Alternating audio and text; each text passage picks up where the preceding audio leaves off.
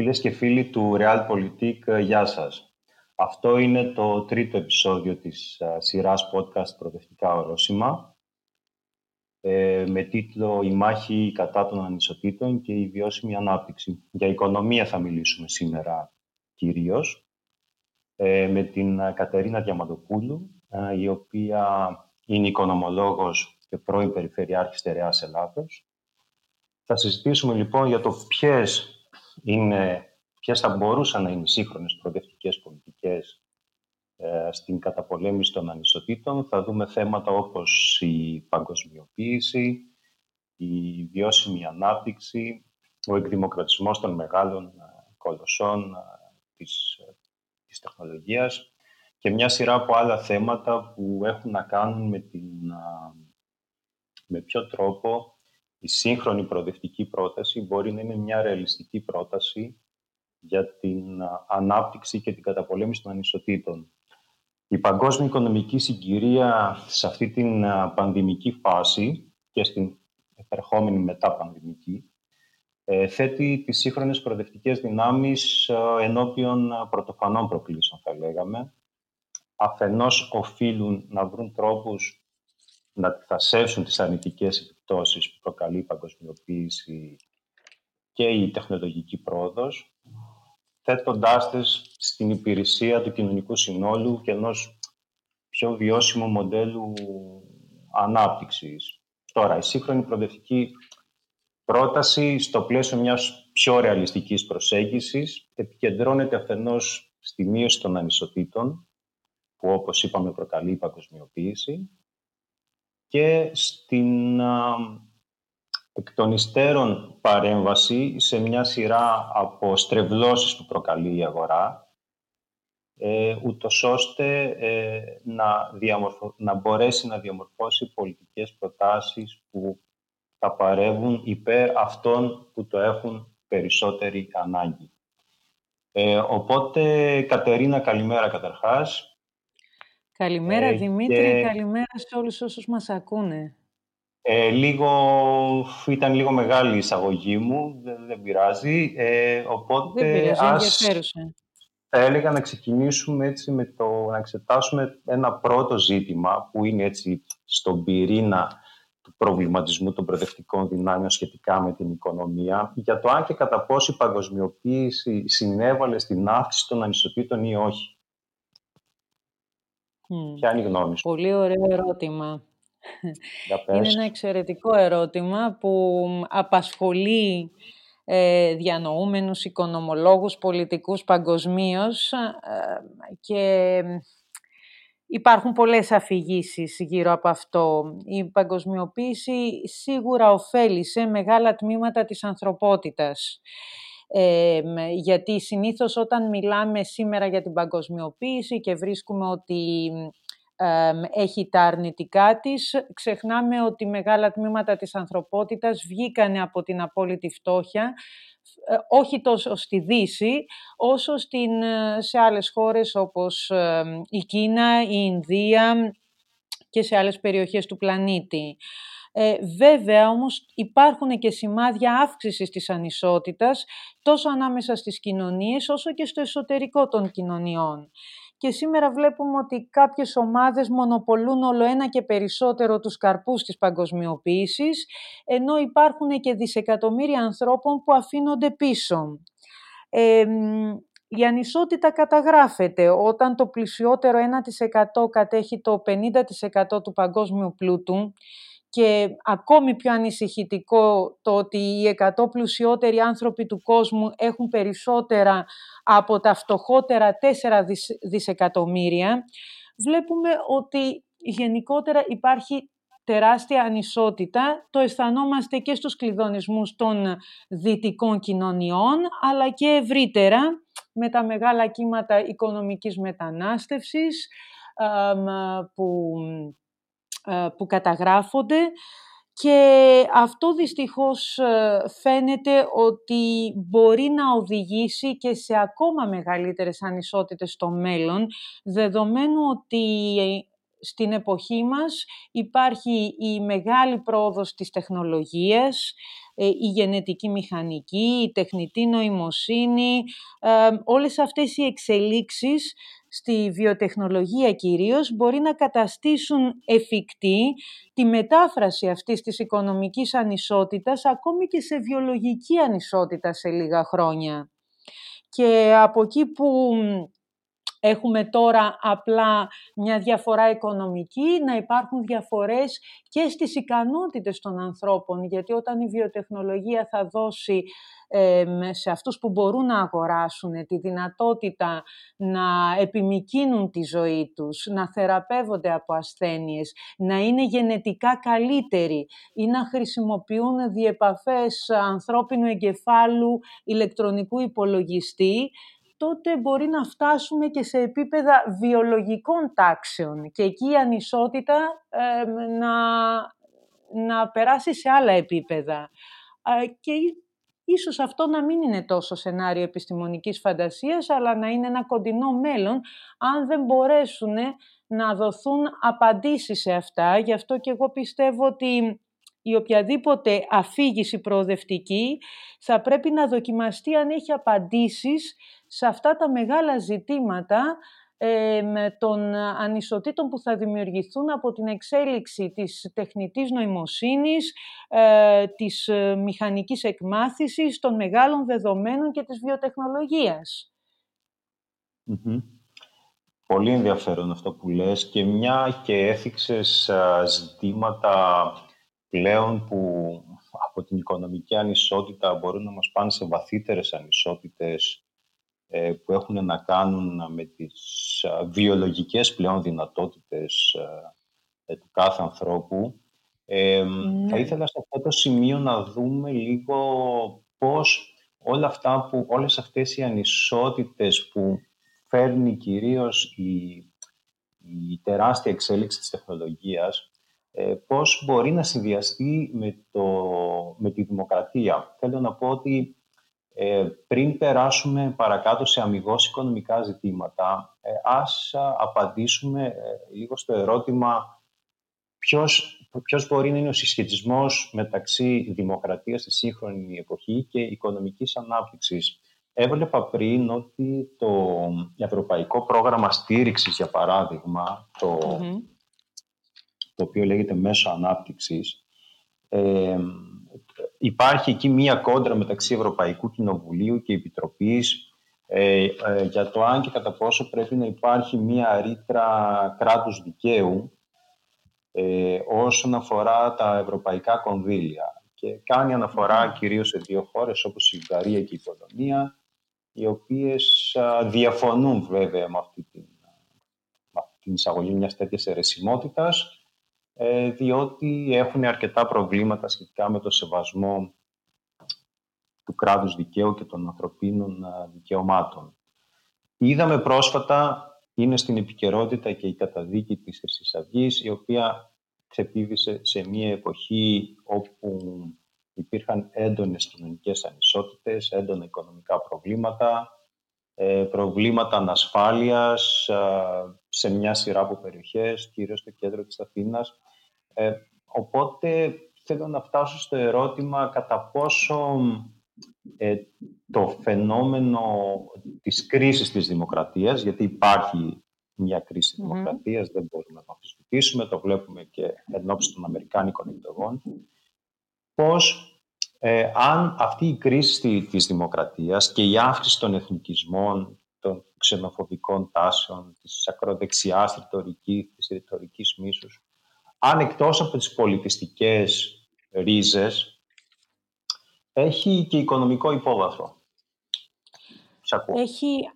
Κατά τη γνώμη μου, έχει απόλυτα οικονομικό υπόβαθρο. Όχι ότι δεν υπάρχουν και τα θέματα ταυτότητας, αλλά αυτά πάντοτε υπήρχαν και απλά όταν ζούμε περιόδους οικονομικής αναταραχής, αυτά βγαίνουν προς τα έξω πολύ πιο έντονα. Είναι μεγάλο το ζήτημα. Πιστεύω ότι πίσω από τον εθνικισμό και τον αυταρχισμό που βλέπουμε να φουντώνουν ακόμα και στη Δύση, που παλιότερα δεν είχαμε τέτοια φαινόμενα, δηλαδή τουλάχιστον μεταπολεμικά, είναι βαθύτατα οικονομικό. Και αυτό γιατί το δυτικό οικονομικό μοντέλο που υποσχόταν μεταπολεμικά συνεχή πρόοδο και ευημερία για όλους, που εκφράστηκε και με το American Dream, δηλαδή τι ήταν ένα consensus που έλεγε ότι όταν ενηλικιώνεσαι και μπεις στην αγορά εργασίας και θέλεις πραγματικά να δουλέψεις και να προσπαθήσεις και εργαστείς τίμια και μεθοδικά, θα μπορέσεις και εσύ να έχεις ένα ικανοποιητικό εισόδημα από την εργασία σου και το αντίστοιχο στάτους και αξιοπρέπεια, ακόμα και για εκείνους που παλιότερα θεωρούνταν περιθώριο. Έτσι, αυτό είχε οδηγήσει σε μια μείωση των ανισοτήτων, τόσο μεταξύ των τάξεων, όσο και μεταξύ των περιοχών. Όμως, σήμερα βλέπουμε ότι οι οικονομικές ευκαιρίες που υπήρχαν για τις προηγούμενες γενιές και στις οποίες αυτές οι γενιές δημιούργησαν, αυτό που λέμε οι γονείς μας και οι παππούδες μας, έχουν τώρα στερέψει. Και αυτές που υπάρχουν έχουν παρακρατηθεί από τις ελίτ. Έτσι, μεγάλα τμήματα του πληθυσμού αισθάνονται προδομένοι από τις ελίτ που έφτιαξαν το σύστημα και τους εμπιστεύθηκαν να τους διοικήσουν. Θεωρούν ότι δεν ανήκουν πια σε αυτό το οικονομικό σύστημα. Γιατί αισθάνονται την οικονομική ανασφάλεια. Αυτή η οικονομική ανασφάλεια περιθωριοποιεί μεγάλες ομάδες του πληθυσμού και αυτό που λένε οι οπαδοί του αυταρχισμού και των εθνικισμών είναι ότι το μοντέλο αυτό σας απογοήτευσε, το πετάμε. Και τι εννοούν τώρα? Εδώ είναι το τυράκι που λέμε, εδώ είναι το πονηρό σημείο. Δεν πετάμε μόνο την οικονομία, πετάμε και το κράτος δικαίου, πετάμε και τα ανθρώπινα δικαιώματα, πετάμε και τα ανοιχτά σύνορα, πετάμε και το διεθνές εμπόριο, πετάμε όλο το πακέτο. Όμως αυτό είναι λάθος, γιατί αυτή τη στιγμή πρόβλημα αντιμετωπίζει ένας πυλώνας του δυτικού μοντέλου. Η οικονομία, όχι το κράτος δικαίου, όχι η ελεύθερη διακίνηση ανθρώπων και ιδεών, η ελευθερία του λόγου, όχι όλα αυτά που συνιστούν το δυτικό μοντέλο. Αυτό αντιμετωπίστηκε και παλιότερα, υπήρχε αυτή η κρίση στο ποιο δρόμο θα πάρουμε και τώρα είμαστε σε ένα τέτοιο σταυροδρόμι, δηλαδή ποιον ακριβώς δρόμο θα πάρουμε, το δρόμο της αρετής ή το δρόμο της κακίας, το δρόμο δηλαδή που θα απορρίψει τα πάντα ή τον δρόμο που θα κοιτάξει να φτιάξει, να διορθώσει τις αδικίες που πραγματικά υπάρχουν, όπως τη δεκαετία του 30 που ο Φραγκλίνος Ρούσβελτ έκανε ένα ριζοσπαστικό σχέδιο μεγάλων αλλαγών, έτσι και τώρα, γιατί δεν ήταν σίγουρο ότι και οι ΗΠΑ δεν θα στραφούν στον ναζισμό όπως στράφηκε η Γερμανία τότε, καθόλου σίγουρο. Όμως επελέγει ο άλλος δρόμος, επελέγει ένα σχέδιο ριζοσπαστικό που τότε έσπασε τη σχέση δολαρίου-χρυσού για να σταματήσει τον αποπληθωρισμό, που έκλεισε το τραπεζικό σύστημα και ενίσχυσε τις κρατικές εξασφαλίσεις και το άνοιξε μετά, που ρύθμισε κατώτατο μισθό, που ρύθμισε πολύ σφιχτά τη Wall Street και το χρηματοπιστωτικό σύστημα, που έκανε ένα τεράστιο πλάνο δημοσίων έργων, ενίσχυσε την κοινωνική ασφάλιση και άλλαξε τη στεγαστική πολιτική. Εκείνες οι μεταρρυθμίσεις ακόμα και σήμερα μπορούν να θεωρηθούν ριζοσπαστικές και βλέπω κάποια τέτοια σημάδια ότι τουλάχιστον στην Ευρώπη, ότι έχει αρχίσει η Ευρώπη να αντιλαμβάνεται ότι προς τα εκεί πρέπει να πάμε. Με δειλά βέβαια, ίσως όχι τόσο ριζοσπαστικά βήματα, αλλά είναι πάρα πολύ θετικό το ότι βάζει σαν όρο για να μετέχει κανείς σε αυτό το σχέδιο το κράτος δικαίου. Δηλαδή τα συνδέει αυτά τα δύο, έχει πολύ μεγάλη σημασία. Σήμερα βέβαια έχουμε και άλλες συνθήκες, έτσι. Σήμερα έχουμε ανατρεπτικές τεχνολογίες, έχουμε την κλιματική αλλαγή, έχουμε τη γύρανση του πληθυσμού, έχουμε μια επιβράδυνση της ανάπτυξης και υπάρχουν και άλλες προκλήσεις που πρέπει να δούμε. Αλλά είναι πάρα πολύ σημαντικό το ότι συνδέουμε τις όποιες προσπάθειες για οικονομική ανάπτυξη με το κράτος δικαίου.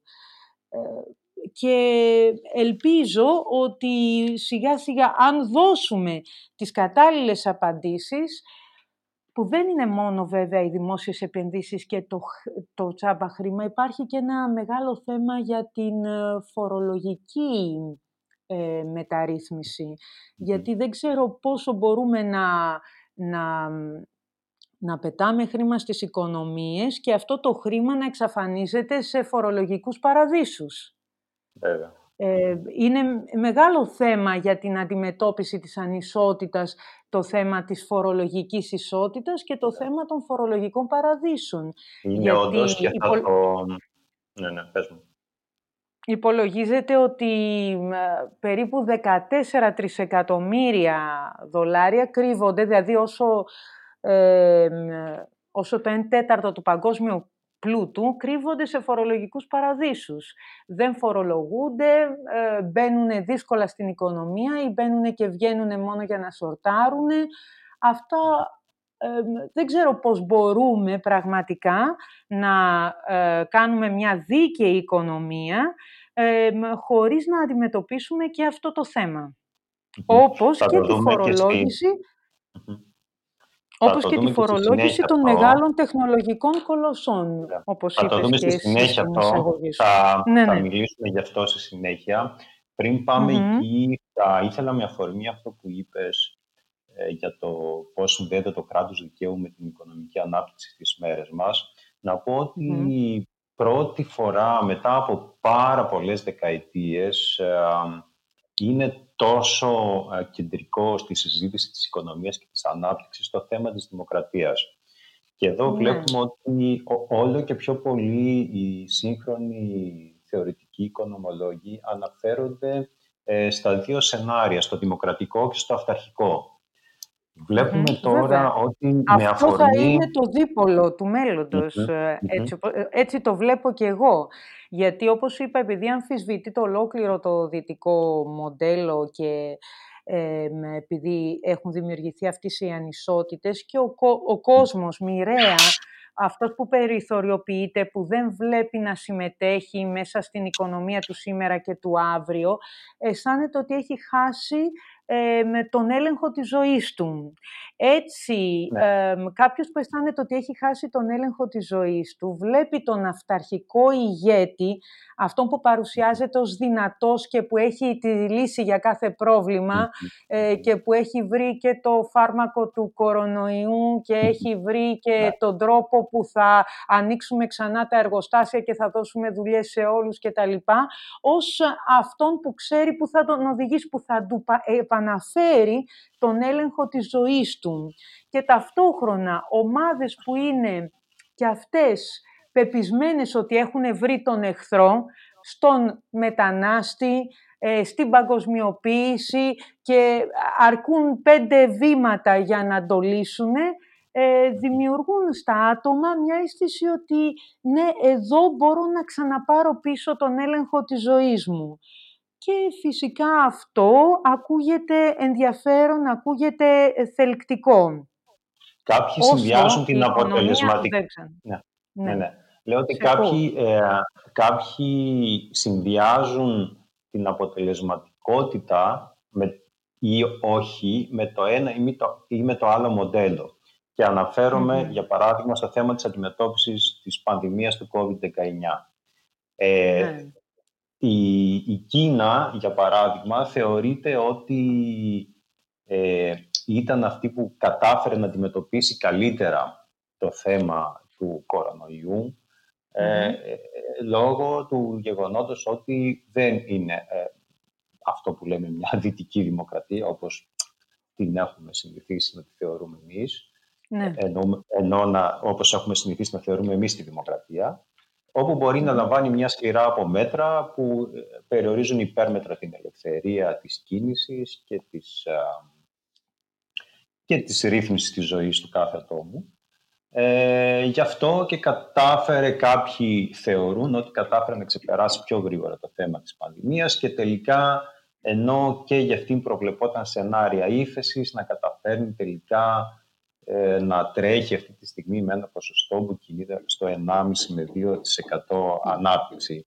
Από την άλλη, στην Ευρώπη βλέπουμε ότι αυτό δεν είναι τόσο εύκολο να γίνει, τόσο στην Ευρώπη όσο και στην Αμερική, γιατί θεωρείται ότι η παρέμβαση στην ελευθερία και στη ζωή του ατόμου έχει ένα όριο, έχει κάποια συνταγματικά όρια, κατ' εξαίρεση υπάρχει ένας περιορισμός, ο οποίος όμως δεν μπορεί να πάει πέρα από ένα σημείο.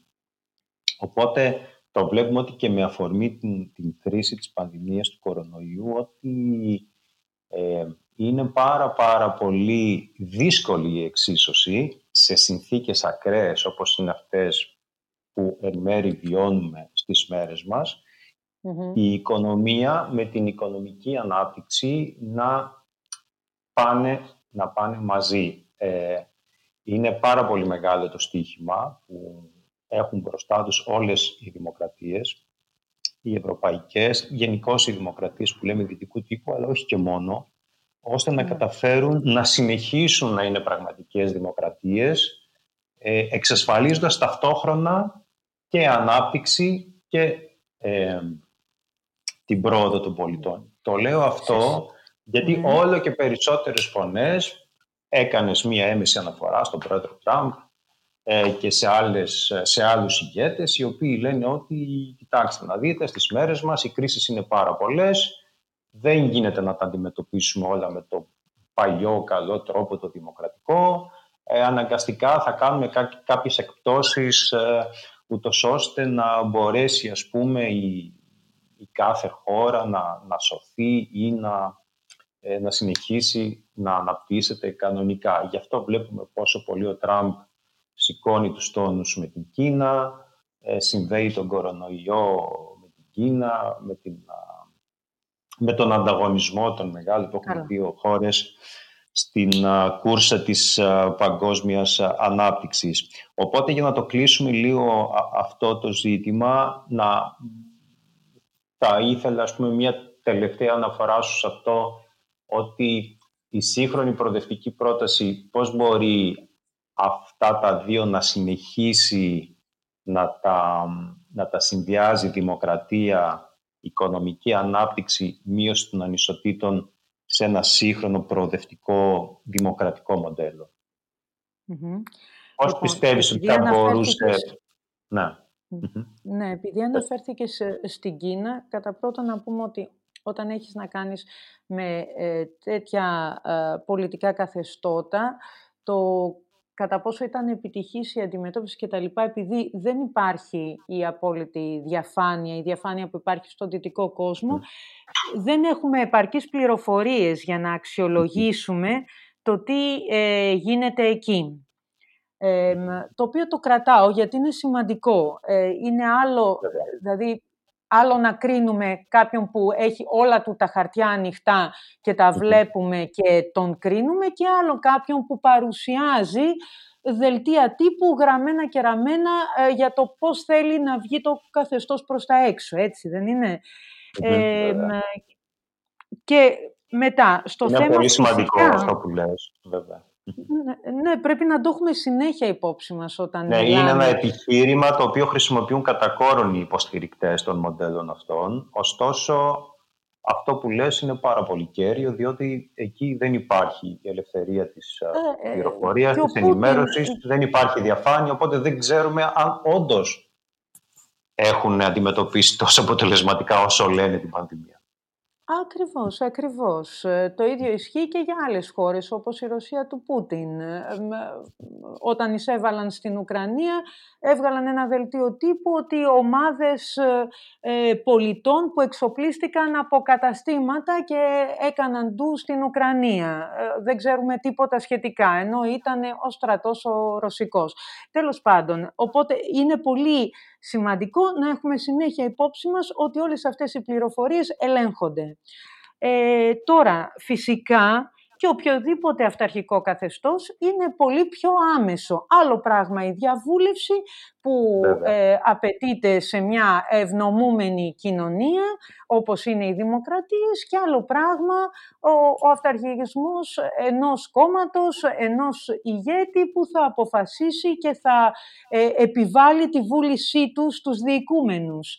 Αυτό εννοείται. Από εκεί και πέρα όμως δεν είναι το μόνο μας κριτήριο η ταχύτητα της απόφασης, η αν θέλεις σχετική αποτελεσματικότητά της. Υπάρχουν και πάρα πολλά άλλα κριτήρια στις μέρες μας και αυτά φυσικά, κατά τη γνώμη μου, υπερτερούν της όποιας ταχύτητας των αποφάσεων ή της άμεσης αποτελεσματικότητας.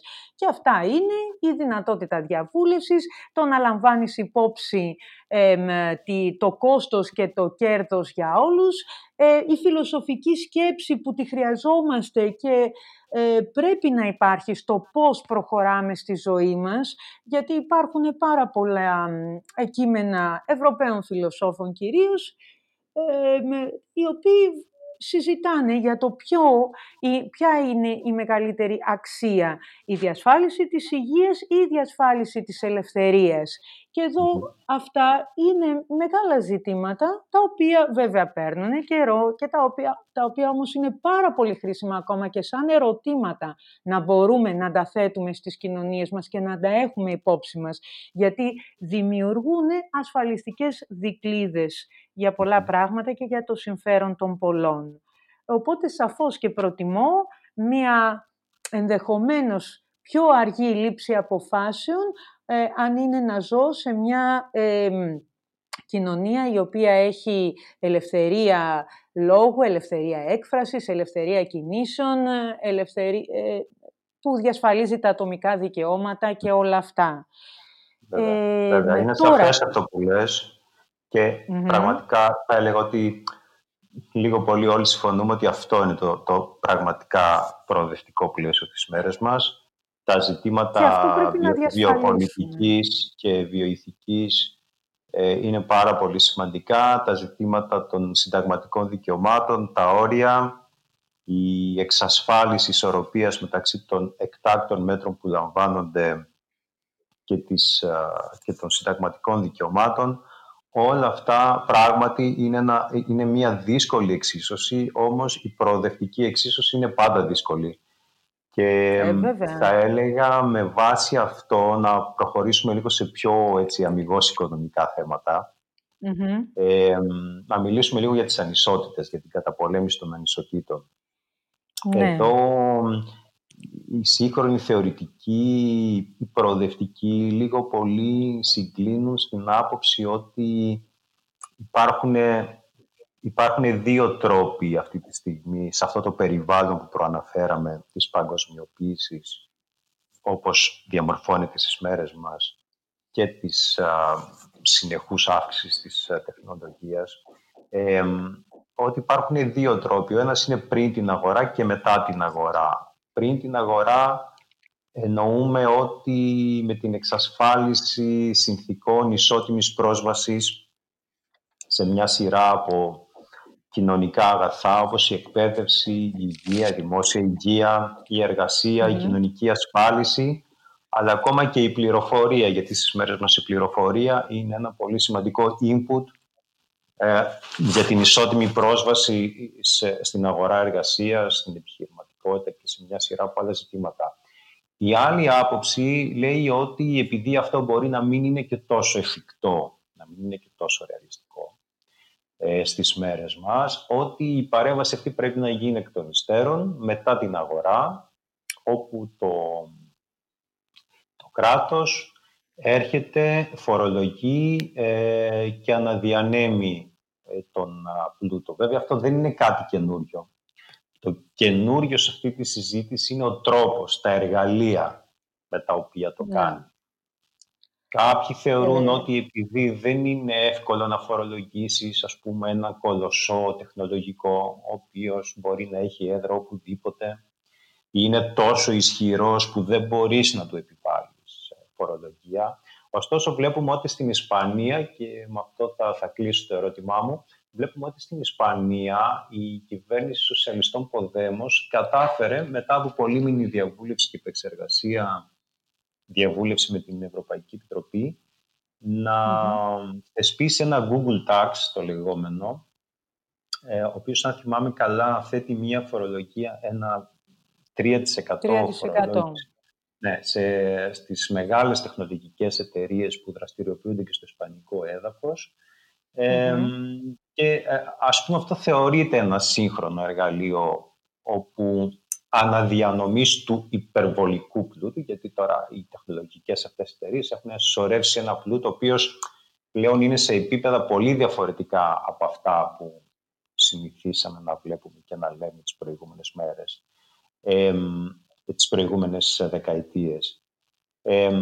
Ναι, έτσι ακριβώς. Πιστεύεις ότι ο προοδευτικός δρόμος, ας πούμε, προς τη μείωση των ανισοτήτων πρέπει να υιοθετήσει ένα από τα δύο αυτά μοντέλα ή να είναι ένας συνδυασμός και των δύο, δηλαδή να παρεμβαίνει πριν την αγορά και μετά την αγορά, και ποια θεωρείς ότι είναι αυτά τα σύγχρονα εργαλεία που μπορεί να επιτευχθεί αυτό? Ναι. Είναι λίγο γενικό όπως το λέω, αλλά μπορείς να το αναπτύξεις όπως νομίζεις. Σαφώς. Κατά πρώτον, θεωρώ ότι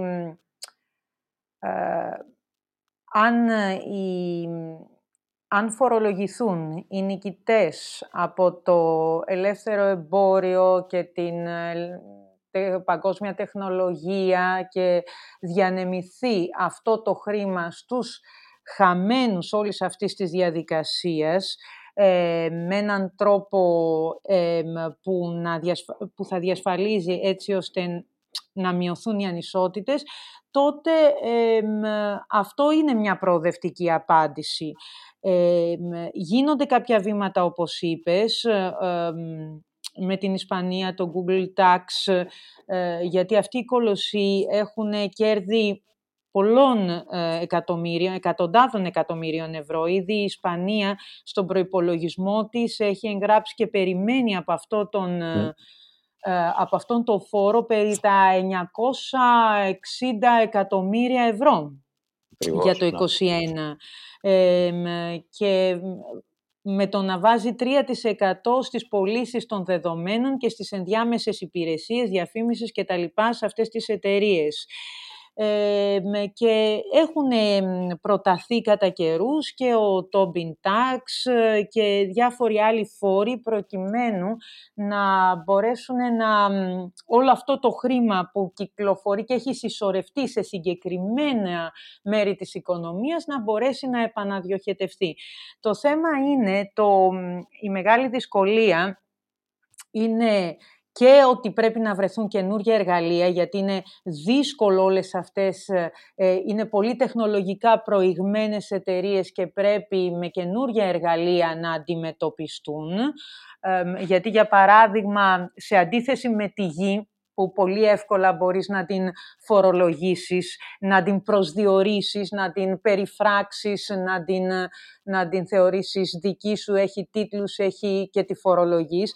Τα δεδομένα, για παράδειγμα, βρίσκονται παντού και πουθενά, κινούνται με ταχύτητα φωτός. Μπορεί κάποιος να φτιάξει όσα αντίγραφα θέλει, οπότε υπάρχει ένα θέμα και τεχνολογικό εκεί πέρα, αλλά το πιο σημαντικό είναι και το πιο δύσκολο, και γι' αυτό είναι δύσκολο να σταματήσουμε την παγκοσμιοποίηση, και το πιο σωστό θα είναι να προσπαθήσουμε να την αντιμετωπίσουμε σε υπερεθνικά επίπεδα, γιατί δεν γίνεται αλλιώς. Τα προβλήματα που αντιμετωπίζουμε σήμερα είναι όλα, ξεπερνάνε τα όρια του έθνους κράτους. Δηλαδή, η τεχνολογική κολοσσή είναι παγκόσμιοι. Η κλιματική αλλαγή είναι παγκόσμια. Η πρόοδος της τεχνολογίας είναι παγκόσμια φαινόμενα. Όλα αυτά, για να τα αντιμετωπίσουμε, χρειαζόμαστε ρυθμίσεις σε υψηλότερο επίπεδο από ό,τι τα κράτη. Ρυθμίσεις σε επίπεδο Ευρωπαϊκής Ένωσης, ρυθμίσεις σε παγκόσμιο επίπεδο. Και το δύσκολο τώρα εδώ είναι ότι δεν φαίνεται να υπάρχει και συμφωνία σε παγκόσμιο επίπεδο. Είδαμε την προσπάθεια, αν θυμάσαι, το 2008-2009, ο Ομπάμα είχε κάνει μια προσπάθεια καταγραφής των φορολογικών παραδείσων μέσα από τους G20, ώστε αυτοί να καταγραφούν, να ζητηθούν να ανοίξουν και να μπορέσουν να φορολογήσουν αυτό το πλούτο. Αυτή η προσπάθεια βρήκε πάρα πολύ μεγάλη αντίσταση από διάφορες χώρες και από την Κίνα, η οποία ήθελε να αφαιρεθεί το Χονγκ Κονγκ μέσα από τη λίστα, και από διάφορες άλλες χώρες. Και αυτό είναι που λείπει και καθιστά όλο το εγχείρημα πιο δύσκολο. Γιατί και το χρήμα διαφεύγει σε φορολογικούς παραδείσους και οι εταιρείες φεύγουν και πηγαίνουν σε μέρη όπου τα κέρδη τους φορολογούνται λιγότερο, και έτσι δημιουργείται αυτή η τρομερή ανισορροπία. Οπότε είναι πάρα πολύ σημαντικό με ενότητες κρατών όπως η Ευρωπαϊκή Ένωση να αναλαμβάνουν πρωτοβουλίες και να μπορούν να αντιμετωπίσουν αυτά τα θέματα πιο συλλογικά. Ναι. Πολύ σωστά και συμφωνώ με αυτό που λες. Θα ήθελα λίγο και την άποψή σου... Σε επίπεδο, συγγνώμη, να προσθέσω και κάτι άλλο. Τώρα, σε επίπεδο κρατών, εθνικών κρατών, υπήρξαν διάφορα... Αυτό ήθελα να σε ρωτήσω. Ναι. Υπήρξαν και εκεί είναι δύσκολη η αντιμετώπιση των οικονομικών ζητημάτων αμιγώς σε εθνικό επίπεδο, όμως υπάρχουν ακόμα κάποια περιθώρια, δηλαδή να διορθωθούν οι λάθος πολιτικές που ακολουθήθηκαν, ώστε να μειωθούν οι ανισότητες. Για παράδειγμα, το ότι σήμερα υπάρχει αυτό που ονομάζεται πρεκαριάτο, εργαζόμενοι σε συνθήκες φτώχειας και μόνιμης ανασφάλειας. Αυτό πρέπει να αντιμετωπιστεί και πρώτα σε εθνικό επίπεδο και μετά και σε παγκόσμιο επίπεδο. Αυτή η οικονομική ανασφάλεια ήταν και επιλογή των κρατών. Όταν τα κοινωνικά δίκτυα ασφάλειας ακόμη φτιάχνονται γύρω από την ιδέα της σταθερής εργασίας και του σταθερού μισθού, ενώ η αγορά έχει εντελώς απορριθμιστεί, αυτό δείχνει ότι οι πολιτικές είναι λάθος. Ή όταν στη Γερμανία, που έκανε τη μεγάλη μεταρρύθμιση ο Σρέντερ στις αρχές του 2000 και για να αυξήσει την ανάπτυξη και την απασχόληση, ο μέσος μισθός δεν αυξήθηκε και για τους χαμηλόμισθους ο μέσος μισθός έπεσε, αποπληθωρισμένος φυσικά, και παρατηρείται ένας διπλασιασμός των εργαζόμενων φτωχών. Αυτό το μείγμα λοιπόν πολιτικής, αυτό το μοντέλο εφαρμόστηκε μετά με την κρίση και στις χώρες του Νότου, δημιουργώντας ακόμα μεγαλύτερη ανισότητα και ανασφάλεια. Αυτό μπορεί να διαρθωθεί σε επίπεδο έθνους, όπως και το θέμα των συλλογικών διαπραγματεύσεων που λόγω πολιτικών καταργήθηκαν. Στη Σουηδία, για παράδειγμα, δεν καταργήθηκαν, αλλά χρησιμοποιήθηκαν ως εργαλείο συνεργασίας μεταξύ εργοδοτών και εργαζόμενων για την προσαρμογή στις μεγάλες αλλαγές της τεχνολογίας.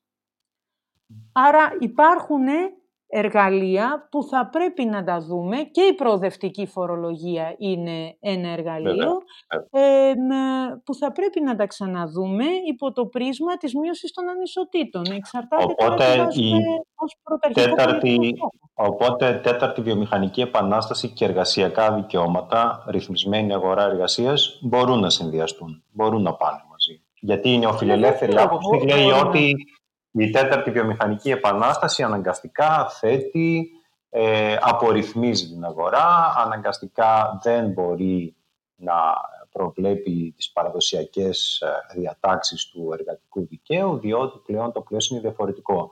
Ωστόσο, η γνώμη μου είναι τουλάχιστον ότι και μέσα από την κρίση του COVID και της τηλεεργασίας που αναπτύχθηκε πάρα πολύ, είδαμε πόσο μεγάλη ανάγκη υπάρχει για την εκ νέου ρύθμιση της εργασίας, διότι η τηλεεργασία έφερε μεγάλη ανισορροπία στις σχέσεις εργαζομένων και εργοδοτών, όπου πάρα πολλοί εργαζόμενοι πλέον με την τηλεεργασία δουλεύουν πολύ περισσότερες ώρες, δουλεύουν μέσα από ένα μεγαλύτερο πλαίσιο άγχους και πίεσης, γεννώνται και ζητήματα προσωπικών δεδομένων και προστασίας της προσωπικής ζωής.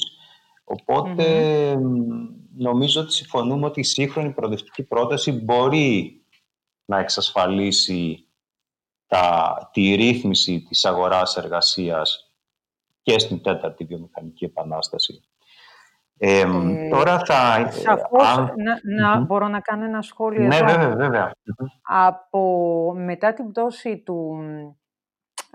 του κομμουνισμού, από το 1990 και μετά δηλαδή, επικράτησε αυτή η νεοφιλελεύθερη άποψη και επικράτησαν οι ιδέες τύπου Φουκουγιάμα, το τέλος της ιστορίας, ότι από εδώ και πέρα οι ωραίες και ενάρετες αγορές θα μπορέσουν να ρυθμίσουν τα πάντα, θα φέρνουν συνεχώς ανάπτυξη, δεν χρειάζεται να τις ενοχλούμε, δεν χρειάζεται να κάνουμε καμία παρέμβαση σε αυτές και όλα αυτά τα οποία η πραγματικότητα η σημερινή δείχνει πόσο λάθος ήτανε αυτές οι σκέψεις και αυτές οι ιδεολειψίες και φυσικά τώρα οι αγορές γυρνάνε στα κράτη με τις πρόσφατες κρίσεις και την χρηματοπιστωτική του 2008 και τώρα με τον COVID, γυρνάνε στα κράτη για να ενισχυθούν και ζητάνε από τα κράτη τα χρήματά τους για να μπορέσουν να αντιμετωπίσουν τις κρίσεις που έχουν δημιουργηθεί. Τι θέλω να πω με αυτό? Με αυτό θέλω να πω ότι όλο αυτό το αφήγημα πρέπει να το ξαναδούμε και έχει στηριχθεί ιδιαίτερα και στην επικράτηση των υπηρεσιών. Παλιότερα όσο επικρατούσε στο μείγμα μιας οικονομίας η βιομηχανία, όπως για παράδειγμα στην Αμερική, στην Αμερική του 50, ας πούμε, υπήρξε η Detroit Treaty, η συνθήκη του Detroit, που ήταν ανάμεσα στη General Motors και στους εργαζόμενους στα εργοστάσια της αυτοκινητοβιομηχανίας, που συνέδεσε τις αυξήσεις των μισθών τους, όρισε κατώτατους μισθούς, τις αυξήσεις με την παραγωγικότητα κτλ. Και έδωσε τον τόνο και στην υπόλοιπη οικονομία και για πολλές δεκαετίες η βιομηχανία έδινε τον τόνο στις συμβάσεις και στις αποδοχές και της υπόλοιπης οικονομίας. Με την είσοδο των υπηρεσιών, όπου εκεί ο εργαζόμενος δεν είναι πάντοτε τόσο σημαντικός και της τεχνολογίας ταυτόχρονα, υπήρξε μια μεγάλη απορρίθμιση των σχέσεων εργασίας. Και ενώ βλέπουμε, και εδώ το λέω μέσα από έρευνες που γνωρίζω, ότι ακόμα και στη χώρα μας, ακόμα και σήμερα, στη μεταποίηση, για παράδειγμα, οι μισθοί είναι αρκετά υψηλότεροι από το μέσο όρο της υπόλοιπης οικονομίας. Και πολύ πιο σταθερές οι σχέσεις και οι συμβάσεις εργασίας. Λοιπόν, ο τομέας των υπηρεσιών που διωγγώθηκε έφερε και μια τρομερή απορρίθμιση με όλα τα φαινόμενα που βλέπουμε σήμερα. Η απορρίθμιση αυτή δεν συνοδεύτηκε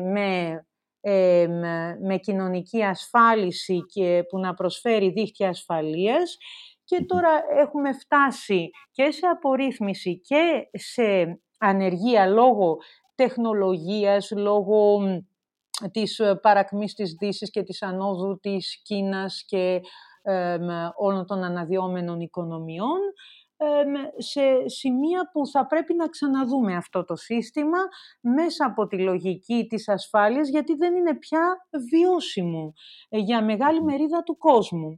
Οπότε έχουν αρχίσει και όλες αυτές οι συζητήσεις για το βασικό εισόδημα και όλα αυτά τα πειράματα που δεν ξέρω, και αυτά θα πρέπει να τα δούμε κατά πόσο είναι πραγματική προοδευτική απάντηση ή είναι ένα χάπι που δίνεται από αυτούς που είναι οι νικητές όλου αυτού του συστήματος, για να τους πούμε έτσι εύκολα, με ένα επίδομα προς τους χαμένους, ώστε να κρατιούνται ήσυχοι, αν θέλεις. Εδώ να συμπληρώσω σε αυτό που λες, ότι και πάλι θα αναφερθώ στο παράδειγμα της Ισπανίας, όπου η κυβέρνηση έχει προαναγγείλει ένα πρόγραμμα 72 δις για την αλλαγή του οικονομικού μοντέλου με αφορμή και την πανδημία του κορονοϊού, όπου προσπαθούν να μετατοπίσουν την ισπανική οικονομία από τις υπηρεσίες και τον τουρισμό σε ένα σύγχρονο βιομηχανικό μοντέλο ανάπτυξης, για τη δημιουργία 800.000 θέσεων εργασίας. Θέλω αυτό να το χρησιμοποιήσουμε σαν γέφυρα με το τελευταίο θέμα που θα συζητήσουμε πριν κλείσουμε, με το θέμα της βιώσιμης ανάπτυξης. Εδώ να πω ότι η υπερσυγκέντρωση του κεφαλαίου σε αυτές τους μεγάλους κολοσσούς, τους σύγχρονους, των εταιριών, θέτει και το θέμα του lobbying. Τα στοιχεία λένε ότι τα τελευταία χρόνια υπάρχει μια τεράστια αύξηση των πόρων που οι εταιρείες επενδύουν στο lobbying, στην άσκηση επιρροής δηλαδή, για να το πούμε έτσι στα ελληνικά. Στην Αμερική το ποσό έχει φτάσει κοντά στα 4 δις δολάρια και είναι συνεχώς αυξανόμενο και στην Ευρώπη πλέον το φαινόμενο, με μια σειρά από εταιρείες που δημιουργούν γραφεία παραρτήματα στις Βρυξέλλες, ακριβώς για να ασκήσουν επιρροή στο κέντρο λήψης των αποφάσεων. Εδώ θα πω μόνο ως παράδειγμα, για να περάσω στο τελευταίο μου ερώτημα, ότι κάποια στιγμή δημοσιεύτηκε στον τύπο ότι όταν ο Τραμπ έβγαλε την Αμερική, απέσυρε τη ΣΥΠΑ από τη Σύμβαση των Παρισίων για την αντιμετώπιση της κλιματικής κρίσης, αποδείχθηκε εκ των υστέρων ότι αυτή την κίνησή του την έκανε μετά από εισήγηση 22 ρεπουμπλικανών γερουσιαστών, οι οποίοι είχαν λάβει τεράστιες εισφορές για τη χρηματοδότηση της καμπάνιας τους από τις εταιρείες του πετρελαϊκού κλάδου. Βλέπουμε λοιπόν πως η άσκηση επιρροής των μεγάλων αυτών εταιριών θέτει ξανά όλα τα ζητήματα δημοκρατίας, ζητήματα ανάπτυξης και ζητήματα βιώσιμης ανάπτυξης, γιατί εδώ πέρα ερχόμαστε και στο θέμα του περιβάλλοντος, το οποίο πλέον το θέμα του περιβάλλοντος, η σύγχρονη προοδευτική άποψη, το συνδέει με την ενέργεια, με τις ανανεώσιμες πηγές ενέργειας και με την χρήση των φυσικών πόρων. Θα ήθελα την άποψή σου για το κατά πόσο ένα νέο προοδευτικό, ταυτόχρονα όμως και ρεαλιστικό οικονομικό μοντέλο μπορεί να συμβαδίσει με τις αρχές της βιωσιμότητας και της αειφορίας. Να κάνω ένα σχόλιο λίγο πριν, πρωτού απαντήσω σε αυτό, για το lobbying που είπες, το οποίο είναι ένα σημαντικό θέμα, γιατί το lobbying δεν εφευρέθηκε στα νεότερα χρόνια. Lobbying υπήρχε πάντοτε από τη στιγμή που υπήρχε εξουσία. Από αυτούς που διαγωνίζονταν για το αυτί του βασιλιά, μέχρι σήμερα τους λομπίστες με τα γραφεία τους γύρω από τα κέντρα διοίκησης της Ευρωπαϊκής Ένωσης. Και θεωρείται μέσα στα πλαίσια φυσικά της άσκησης της εξουσίας σε δημοκρατίες και νόμιμο και θεωρητικά θεμιτό. Έτσι. Γιατί υποτίθεται ότι οι διάφορες ομάδες συμφερόντων προσπαθούν να θέσουν τα ζήτηματά τους και τις θέσεις τους και έτσι λειτουργεί η δημοκρατία και λαμβάνονται οι αποφάσεις αφού λάβουν αυτοί που οι διοικούντες τα συν και τα πλην και υπολογίσουν το κόστος. Όμως το lobbying, όπως πολύ σωστά παρατήρησες, μπορεί να γίνει και ένας μηχανισμός όπου ισχυρά συμφέροντα επηρεάζουν τους νόμους σε βάρος του δημόσιου συμφέροντος. Και το πρόβλημα βρίσκεται ακριβώς όταν οι αποφάσεις που λαμβάνονται δημιουργούν συγκεντρωμένα προνόμια και κέρδη για κάποιους και διασκορπισμένες ζημιές. Δηλαδή, οι χαμένοι που είναι πολλοί και που το κόστος κατά άτομο είναι σχετικά μικρό, δεν έχουν καμία δυνατότητα να πιέσουν την εκάστοτε κυβέρνηση. Και εκεί είναι μεγάλο, είναι ένα ζήτημα το οποίο κατά τη γνώμη μου μπορεί να λυθεί μόνο όταν υπάρχουν πολύ σαφείς κανόνες και προσδιορισμός του τι είναι lobbying, πώς οι δημόσιοι λειτουργοί συνδιαλέγονται με τους λομπίστες, όταν υπάρχει διαφάνεια σε αυτή την συνδιαλλαγή και τη συζήτηση και φυσικά στο χτίσιμο μιας κουλτούρας ακεραιότητας και κάποιων κανόνων για το πώς περνάει κανείς πώς περνάει κανείς στα διάφορα στάδια στο να ασκήσει αυτές τις πιέσεις σαν λομπίστας. Και η κουλτούρα ακεραιότητας για μένα όμως είναι πάρα πολύ σημαντική και γενικά πάρα πολλά θέματα είναι και θέματα κουλτούρας. Τώρα, σε σχέση με τη βιωσιμότητα, δεν έχουμε καμία άλλη, κατά τη γνώμη μου, επιλογή από ένα βιώσιμο μοντέλο ανάπτυξης. Η άλλη επιλογή δεν είναι συνεχίζουμε με το μη βιώσιμο. Θα πρέπει να βρούμε τρόπους και υπάρχουν τρόποι να οδηγηθούμε σε πιο βιώσιμη ανάπτυξη και μπορούμε να το κάνουμε αυτό. Το θέμα είναι ότι υπάρχουν συμφέροντα που αντιστέκονται, υπάρχουν χώρες οι οποίες ζουν από το πετρέλαιο και τις εξαγωγές πετρελαίου και πάρα πολλά άλλα συμφέροντα τα οποία θέλουν όσο το δυνατόν οι αποφάσεις αυτές να πάνε στο μέλλον. Όμως βλέπουμε ότι ήδη η κλιματική αλλαγή είναι εδώ και δεν μπορούμε να στείλουμε τις αποφάσεις μας για κάποια στιγμή στο μέλλον. Ήδη η μετάβαση στις ανανεώσιμες πηγές ενέργειας πιστεύεις ότι είναι εφικτή ενώ η μετάβαση υλική? Ήδη κάποιες σκανδιναβικές χώρες το έχουν δρομολογήσει και από τα επόμενα 2-3 χρόνια θα περάσουν 100% σε ανανεώσιμες πηγές. Σε ανανεώσιμες πηγές. Και είναι ο μόνος τρόπος, κατά τη γνώμη μου. Για την Ελλάδα, κατά πόσο μπορούμε να το θεωρήσουμε αυτό εφικτό? Στην Ελλάδα υπάρχουν έχουν μπει κάποιοι φιλόδοξοι στόχοι. Πιστεύω ότι μοιραία θα ακολουθήσουμε και εμείς την... Εξάλλου υπάρχουν και η ευρωπαϊκή υποχρέωση. Αυτό το δρόμο. Ακριβώς τον ευρωπαϊκό δρόμο, τις ευρωπαϊκές νόρμες. Δεν γίνεται αλλιώς. Βέβαια είμαστε πολύ πίσω και μόνο να σκεφτούμε ότι ανακυκλώνουμε σε ένα μπλε κάδο που χύνονται τα πάντα. Τώρα είναι τεράστιο θέμα. Τεράστιο θέμα, ναι, το ξέρω, τεράστιο θέμα. Δεν θα προλάβουμε να το αντιμετωπίσουμε. Ναι, απλά είμαστε πολλά χρόνια ακόμα με αυτόν τον τρόπο και είναι φοβερό, τέλος πάντων. Ωστόσο, πρέπει να πούμε ότι για μια προοδευτική πρόταση είναι εκ των όνου κάνευ. Η μετάβαση. Ακριβώς. Δεν μπορεί να υπάρξει προοδευτικός λόγος που να μην είναι πράσινος. Δεν γίνεται, νομίζω. Δεν γίνεται, λοιπόν. Κατερίνα, σε ευχαριστώ πάρα πολύ για αυτή τη συζήτηση. Εγώ ευχαριστώ για τη δυνατότητα. Δεν είναι δυνατόν βέβαια σε ένα podcast να αντιμετωπιστούν όλα αυτά τα τεράστια ζητήματα, τα οποία πλέον είναι όλο και περισσότερο παγκόσμια και όσον αφορά τη δική μας περίπτωση ευρωπαϊκά. Σε ευχαριστώ πάρα πολύ. Ήταν μια πολύ ενδιαφέρουσα συζήτηση. Να είσαι καλά. Και εγώ σε ευχαριστώ. Να είσαι καλά. Ευχαριστώ πολύ. Γεια σου, Κατερίνα. Γεια.